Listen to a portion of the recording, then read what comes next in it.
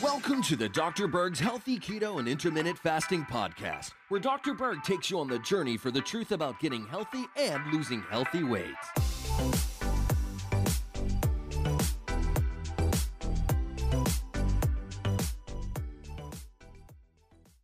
Hey, we're going to answer the question, will losing fat release toxins in the body, okay?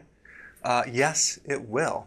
In fact, that's where all these poisons are stored in your fat cells. So here you are losing all this weight, and then you got this toxic release. Now, normally, the liver is supposed to deal with that. The liver actually has a function of phase 1, phase 2 detoxification, where you're actually taking a poison and turning it into a harmless particle with a whole series of enzymes.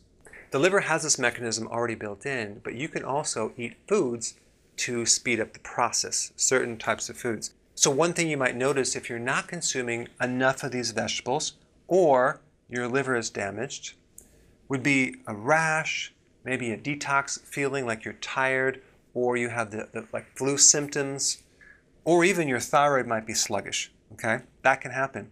Now you got to watch out for people that have constipation and they're losing weight. What happens is you just get this stuck flow. All the toxins can't release through the body, and you get auto intoxication where these toxins are circulating around and they can really inhibit your thyroid. But if you have constipation, it's very vital that you address that with an herbal remedy or maybe increasing the amount of potassium. Now, if you're doing all this correct, you're consuming the vegetables, you don't have constipation, okay?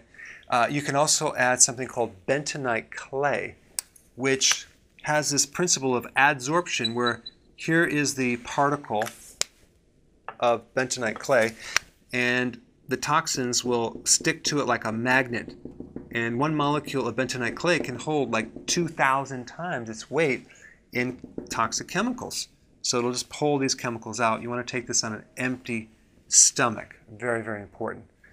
The whole point is that you may not have a problem with losing weight because your liver is working, but if you start noticing symptoms, it could be that it's the toxins that are coming out that you need to strengthen the liver to keep them coming out and make sure there's no obstruction.